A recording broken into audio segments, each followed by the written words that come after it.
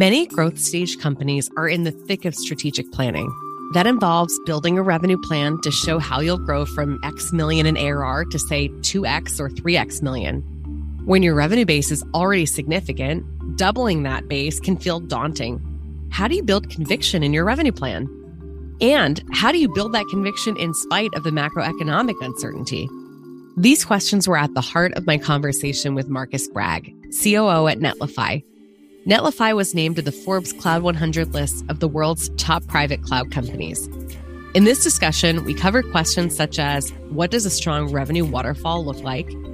How do you translate a revenue plan into a plan for expanding your go-to-market team? And how do you incorporate riskier bets into the plan? You can listen to the podcast or read the lightly edited transcript. Let's dive in.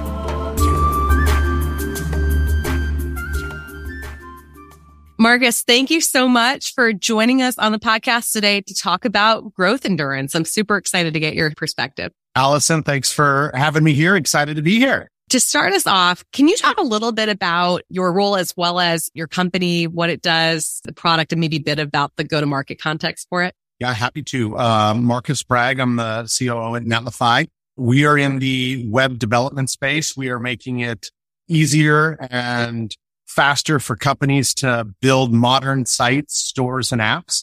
And it's been an exciting time in this market, in the pro code world. So happy to be here. At the time of this conversation, we're just before Thanksgiving, sort of like, mid to late November, and many companies are in the thick of their strategic planning process right now. I know you guys are in the thick of it.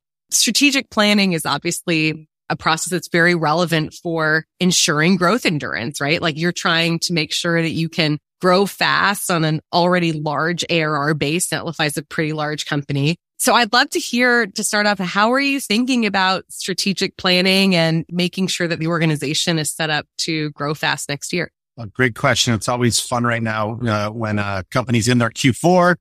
You're finishing for a strong end of year. And then at the same point, you're deep into, planning the new exciting levers of growth in the following year. So yeah. And as you think about growth endurance, how do you continue that? If you look at, much of the growth endurance that Mary talks about, and there's kind of some classical 30% reductions, year on from where you're at. And as most of us in the SaaS space, we're always trying to accelerate growth.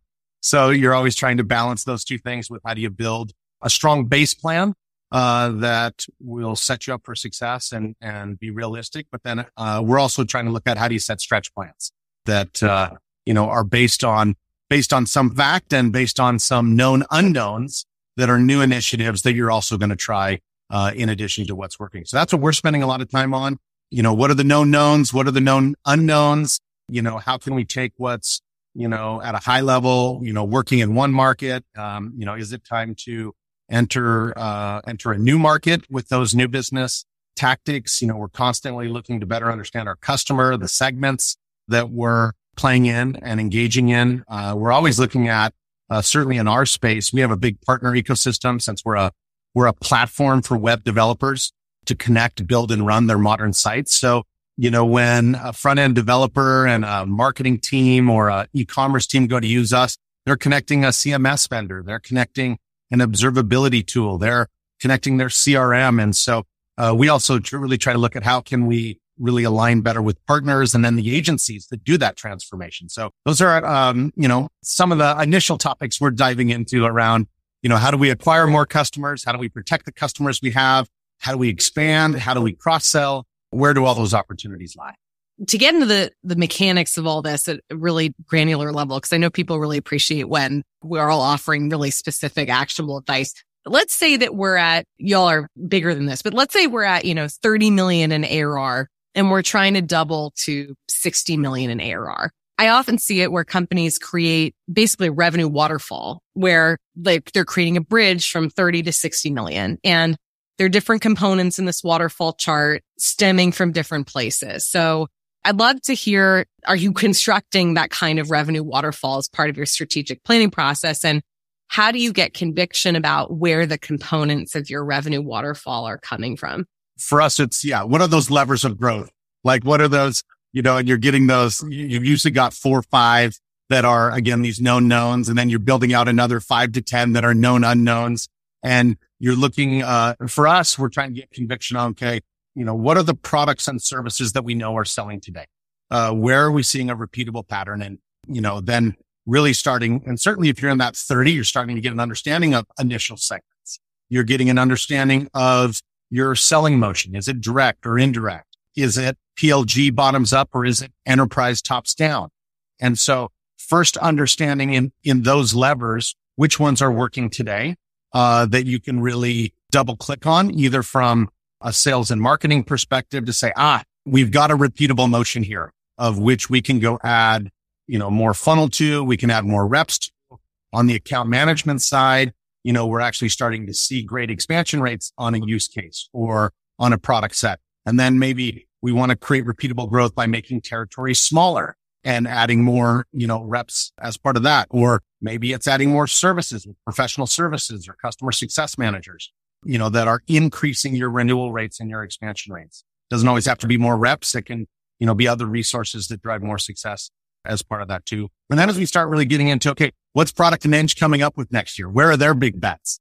Right. And, what do we really think as you're finishing the year and launching the new part of the year that are really new product initiatives that we can put strong conviction behind and start creating some additional growth levers as we're going into that. So you mentioned needing to know if a motion is repeatable or not. How do founders know if a selling motion is repeatable? It always starts with data, right? I mean, so you get some, you start to see the same, customers coming in, right? It might be in a similar set of logos, right? That is kind of the tip of the iceberg there, right? And then it does come down, is it in a certain segment, enterprise, mid-market, SMB, where you're seeing that pattern of customers exist? Is it a certain persona of a buyer that you're breaking through, whether direct or indirect? For us, a lot of our successes come bottoms up from the developer, where that developer is using it for their personal project. And then when something at work happens, they bring that into work. And they're like, hey, I actually have something that works really well. And it's going to allow us to publish sites faster and improve performance and improve conversion rates and revenue of customers. And then the execs get really excited about that. In other companies, you may find it is just a strategic initiative that's coming top down. For example, it could be compliance or regulatory, that is really driving that, tops down, more out of the boardroom conversation in that. So really getting into the data to say, okay, keep pulling the string. Okay. I see this customer. I see 5 of these customers. Where was the source of it? Get into the product data. What were the usage? How long did it take? If you have a trial motion, how long did it take from the trial to when it actually, they raised their hand and said, hey, I want to talk to a sales rep, in those kinds of things. So the sooner you can figure out those and instrument those as a co-founder early. The other aspect is you're trying to try a bunch of different things, but certainly once you get out of 10 million, you're going to start seeing those signals. And then it's a matter of, are there people, and usually this is the product team, right, that really understands the customer and is tracking that. So let's say that we believe that a motion is repeatable. What goes into figuring out a long-term forecast? So how can I get conviction that the sales number that I'm plugging in for Q4 of 2023 is real? Obviously, at this point, we're feeling we have a repeatable motion for the products and services that are on the truck today. And we're starting with that known. We see that's working. We're then going in and understand, okay, where did those lead sources come from before they got to the deal? So what's the marketing motion? What are the channel sources? Is it inbound trials? And again, our bottoms up motion. Is it tops down MQL? And then as you look at, with the marketing team, a lot of times in the early startups, you're just on last touch marketing attribution, or you may have first touch marketing attribution, but a lot of times in the early stages for startup founders, they don't have multi-touch attribution, but pick either the start, pick the end, and then say, okay, where are those key buckets that are driving new pipeline and new leads that are going to the sales team? Once I understand that volume and conversion and can say, okay, actually it's bottoms up. So I need a big content team, or at least I need to hire external content that really is going to continue to pull that inbound motion in. Or if it's more of a director, VP marketing, business line, CRO, CMO, VP of Eng sale, it's probably account-based marketing. So we've got named accounts with sales and then the targeting that's happening in marketing as well that we're aligning on there. So can we first get how much new MQLs in pipeline are going to be needed to hit the plan? And then which of those do we feel that we can pour more gas on the fire to accelerate? Then I always like to start looking at what performance improvement can I make between usually the BDRs that are handling those. Just again on this, where can I move the middle a little, and just say, okay, can I get an increase in conversion from MQL to SQL with the lead to the BDR or SDR, whichever you call them internally? And then once it gets to the sales rep, can I start understanding how can I improve that conversion rate, stage 1 through 5 on that? Because those are things that I can either put more process around, I can put more training around. As the teams mature, they get more confident and comfortable. And so we start building up that plan. So that usually gets to one level and then we still want more, right? Then the CEO is usually like, okay, but I need to grow more. So how do I do that, right? And so then we start with our known unknowns, which is, okay, how do we expand into new markets? Maybe there are new partners that we're looking at. And so one of the things on pipeline would be indirect funnel. Are there different indirect partners that we would have the ability to go jointly co-sell together and create pipeline together as part of that? Am I doing field marketing or is it all just online? Certainly everyone is really challenged right now with in-person events. There's been really mixed success. Yeah. If they're pre-pandemic, if there was a connection from that community, we're seeing some of those continue, but still not at the rates they were. New events have been really unsuccessful in a lot of the people I'm connecting with across the board, and they either make them remote only or they're full out canceling them. So I think, especially with the current market conditions, I think budgets are really going to pull back there. So I think that'll be an interesting part of lead gen in the coming year. So those are some of the things we think about just on like, okay, how do I build the pipeline? How does that flow through? Where can I improve conversion rates or unit economics, increase ASP, those kinds of things? And then what are the new initiatives we're going to go try to do on top of it? Yeah, you covered a lot of interesting things there I think we can dive into. One of them is you're obviously a very community focused company. I'd love to get an understanding of how you think about the role of community in understanding your funnel, particularly given that, a lot of companies tend to become more focused on their enterprise selling motion over time. And so the reliance on the community may not be as critical later, but I guess I'd be curious to get your thoughts on how much that matters. For us, community is so important. As we look at the world of front-end developers, JavaScript developers today, kind of latest reports show there's about 21 million JavaScript developers out there. We have about 3.5 million that have been on the platform, signed up for an account.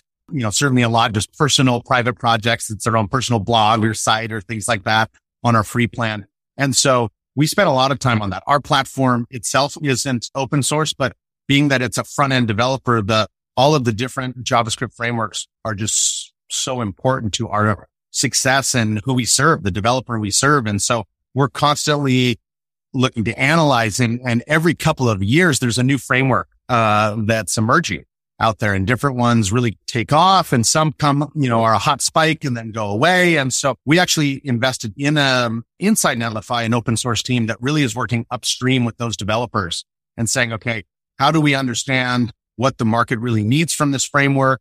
And so by the time that a developer is using that framework and starts to work with Netlify, it's an amazing experience on the platform. So for us, it's core in everything we do. That's great to know. So do you track growth in the size of your community as one of your core KPIs? How does it influence your belief in your revenue plan?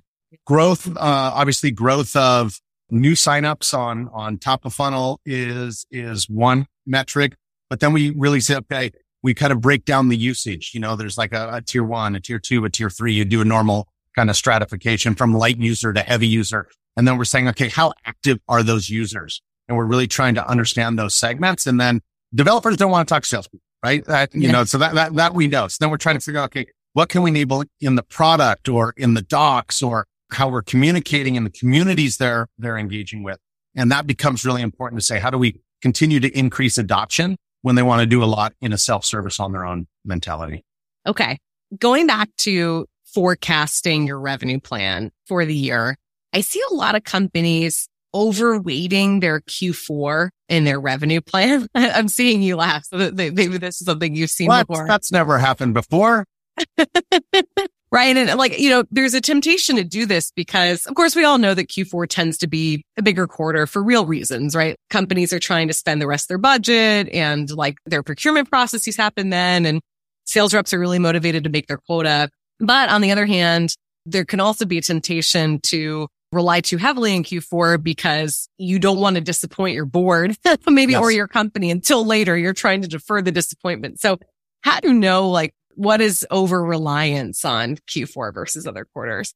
A lot of how this is emerging too, and certainly in startups, certainly if you're in the 1 to 10 and, if you're in the sub 100, you really, you're setting an annual plan, but for how fast the market is moving now, you're really looking at these 6-month increments and you're saying, okay, like, especially with the agile development cycle and what's happening in the market and the competitive landscape, the later stage large companies, of course, it's much more predictable for them on how they're doing it. But, in startup land, you really get aligned around a 6-month. And so that those larger Q4s are there as you kind of build up, on that. But I think we need to be candid with the boards on like, okay, what is our confidence level? We're 90% confident on first half.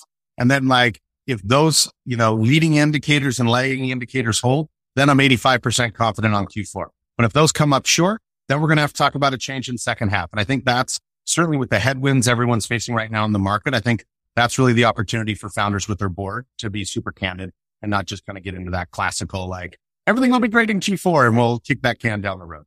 So how do you translate your revenue plan into the actual plan for your sales team in terms of how many reps you need, what their quota should be, territory assignment?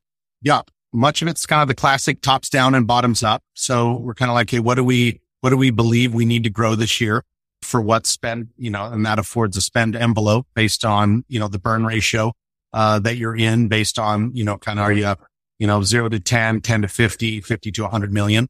And there's lots of great research out there on kind of, if you're 25th percentile or 75th percentile and where you should be, on that burn ratio. But that creates an envelope and says, okay, we create that tops down plan on here's how much we want to grow based on where we're at in our growth endurance, on that perspective. And then we just start the bottoms up. And so we, have the real honest conversation on like, hey, where is our productivity per head on new business? Where is our productivity per head on account management? Where is our productivity per head on channel? Or for those companies that have a self-service model, a no touch, how is that going on the trial to conversion rate? As you look at the different stages of that. And then we start seeing where the miss is. And so, cause there'll always come up to be a gap. You'll always come up short initially. And then that's where the fun starts on like, okay, what are the known unknowns that we're going to try? And so you're building that up. Each company may be slightly different, but, if you're a mid-market, you're usually using a 5x ratio, right? On kind of OTE to the quota. So if you're a mid-market rep, on average, you're 800 a year. If you're 800 to $1 million, if you're an enterprise, you're $1 million to $1.5 million, depending on the ASP and the sales cycle of your products or services, in that nature. And then we're building that up, and then we're trying to figure out, okay, and so in the regions we know we have success, in the segments we know we have success. That's great. That's a lot easier. But then you're usually trying to then like, okay, we're going to go into Europe this year. How long is that going to take? And it always takes longer than, right? To find the people, to get them, to launch them. Does marketing have air cover that's happening ahead? Normally it's happening at the same time. And so then how are we aligning those quotas so that we don't burn out those teams before they've had a chance to really launch, as we go through that. And then we're looking at, taking time, and hopefully you've got great sales ops, or if you're small, your finance team is really going to step in for you. And you're like, okay, so of a segment of a sales team, what was the ASP? How many days to close? How many units do we need? And really get down to those units.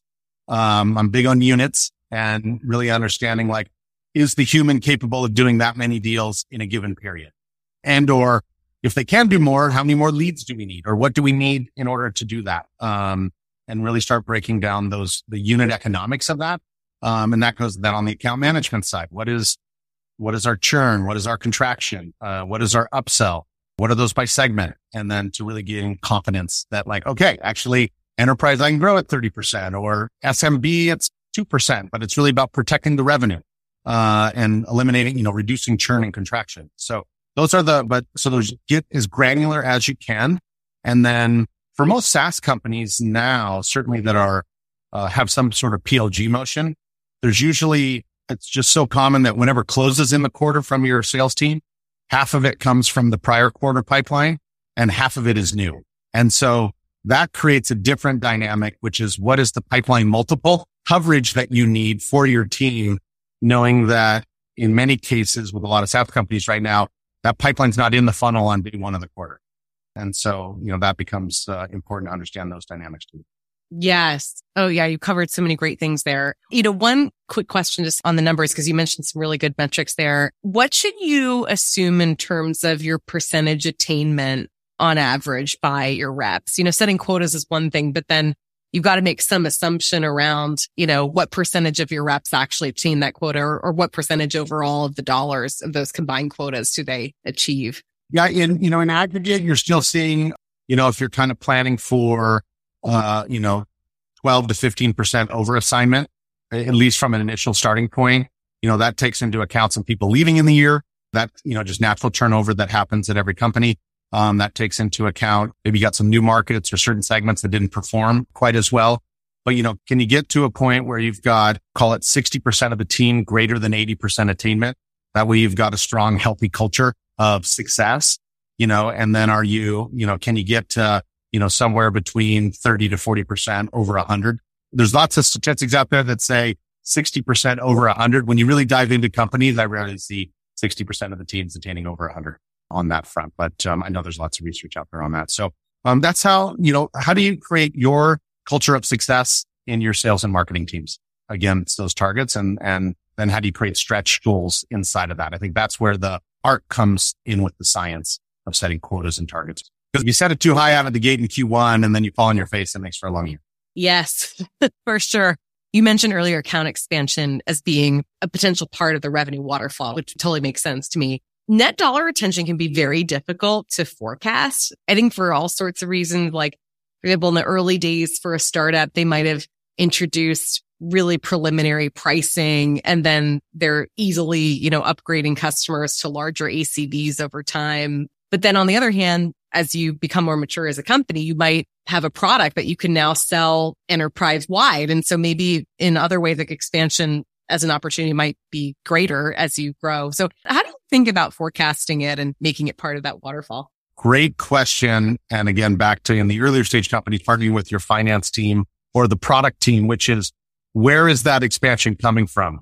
Is it becoming because you're getting so many companies have seat-based pricing or some unit-based consumption pricing? Are you actually getting more volume, or is your actual net dollar expansion, as you said, coming from, the seat price was originally $39 and now it's $99?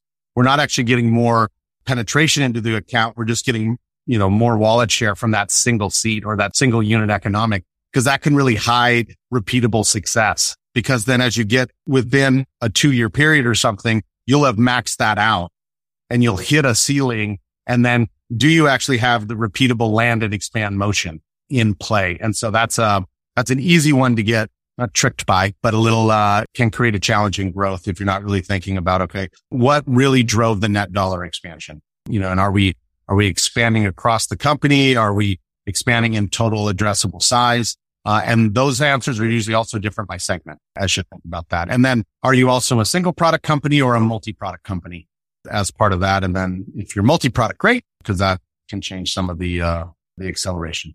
Switching gears a bit, I know that annual planning can be especially stressful this year because there's so much uncertainty in the macroeconomic environment. There's this big question as to whether companies are cutting their software budgets. And so with uncertainty around where interest rates will go, where inflation will go, I think people are just wondering, how can I create an annual plan now? Especially startups, which are used to thinking a little bit more on a shorter term basis, thinking a little bit more iteratively. Do you have any recommendations for how companies can get comfortable setting an annual plan? Yeah, we've been talking about that a lot internally as well, and certainly within the networks of the other, execs that are planning right now. And I think the biggest one right now, and certainly with the board, is getting comfortable with your board around just the transparency again of, here are the known knowns. Here's where we feel we have a repeatable go-to-market motion, a repeatable R&D product launch motion. Here's what that looks like for the year. And these are our known knowns. And either we can do more of that or we can expand to new geographies, et cetera. And then here are the known unknowns. because you're not going to go in and just say, hey, I'm going to build a plan on the known knowns, because that's not going to get you to the goal that we all want, which is why we love this space, which is just amazing companies, great products, solving problems for customers and growing really fast. Right. And so that's where we're really spending time with the board. Here are the known knowns. Here are the initiatives for the known unknowns. And we're really going to have tight KPIs on what are those leading indicators that say, yep, keep going or not. And then here are new things. And I think that's really just really being aligned with the board on what are those two groupings. And then what are your key leading indicator that says, yep, release more funds, keep doing it. Or actually, maybe let's be a little more cash conscious, because right now, efficient growth for sure has trumped growth at all cost. And so it's got to be in that mind. How are we preserving cash? How are we taking care of our teams and our customers and our company? I love how you described your approach to the known unknowns in terms of very carefully monitoring the leading indicators that you could invest more or turn off the experiment depending on how things are going. I see companies sometimes struggle as they get to like, the sort of the growth stage or middle stage of startups to set targets for like kind of moonshots, which might be some version of what you're describing with these known unknowns. Like they're big areas of innovation and they're totally new. It's like a startup unto itself in some cases. And you're trying to figure out, all right, like we need to set a number around this, but at the same time, people internally may not be comfortable taking on that number because they're like, am I going to be fired if this experiment doesn't work out? So how do you get comfortable actually like picking a number that defines success and then like holding people accountable for it? Some of those, if they're on the moonshot, like putting a number on it is almost setting yourself up for failure. You've got to break it down into what is the work that has to be achieved that someone can totally lean into and not feel like they can miss, but they're not going to get fired. So like, did the customer adopt this product? And what is the outcome that we want to see in this next 3 weeks that would tell us that, yes, now let's keep going and do more. And now let's keep going. So that really in this, we've got to just break it down so people can just like, wildly go after it, but not feel that it's like something that's going to take 3, 4, 5 months. And then we come out on the other end and it was wasteful. We see it in our hackathons. When we run internal hackathons and we give teams little guidance, but dedicated time and a week to get something done, they come out with amazing things. But then on the other hand, we're like, this initiative has to drive X million dollars this year. It's going to take 4 months to roll out. And we create all these checkpoints. And then it always comes out and, and it seems like it always misses, right? Because we put too much constraint around it. So how do you get a few set of people very motivated on what is the smallest increment of success that we can define and then continue to greenline that? Or if it's not, shut it down, move on to the next. My recommendation there is if it's the moonshot unknown, attaching revenue is probably the mistake in the first place. Great advice. Love the idea of the hackathon as well. I think that's such a great example. And we were like, because we were just like, how do we get this more every day from, just all of the groups innovating faster and faster. And sometimes, if it's too nebulous and too far away to the return, that almost kind of creates the problem in itself. Break it down. It's simple, great, quick wins.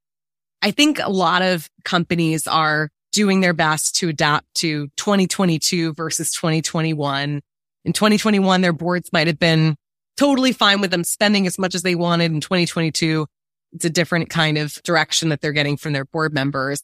What would you say to a company that has a really important innovation that they believe is critical to their strategic positioning in the future, to, becoming a $100 million ARR plus company, growing at 80%, but it would require a lot of cash burn next year? What do you do in that situation? A lot of companies are going through this right now, right? We're in the season of that, right? So they're figuring out, where are those big bets? And so there's the strategic, like, do you have the solid strategic plan of how this is going to accelerate growth? But I think you also have to say, it can't just be all strategy, right? It's got to be like, okay, what can we get in a short amount of time that will accelerate one of our other known knowns?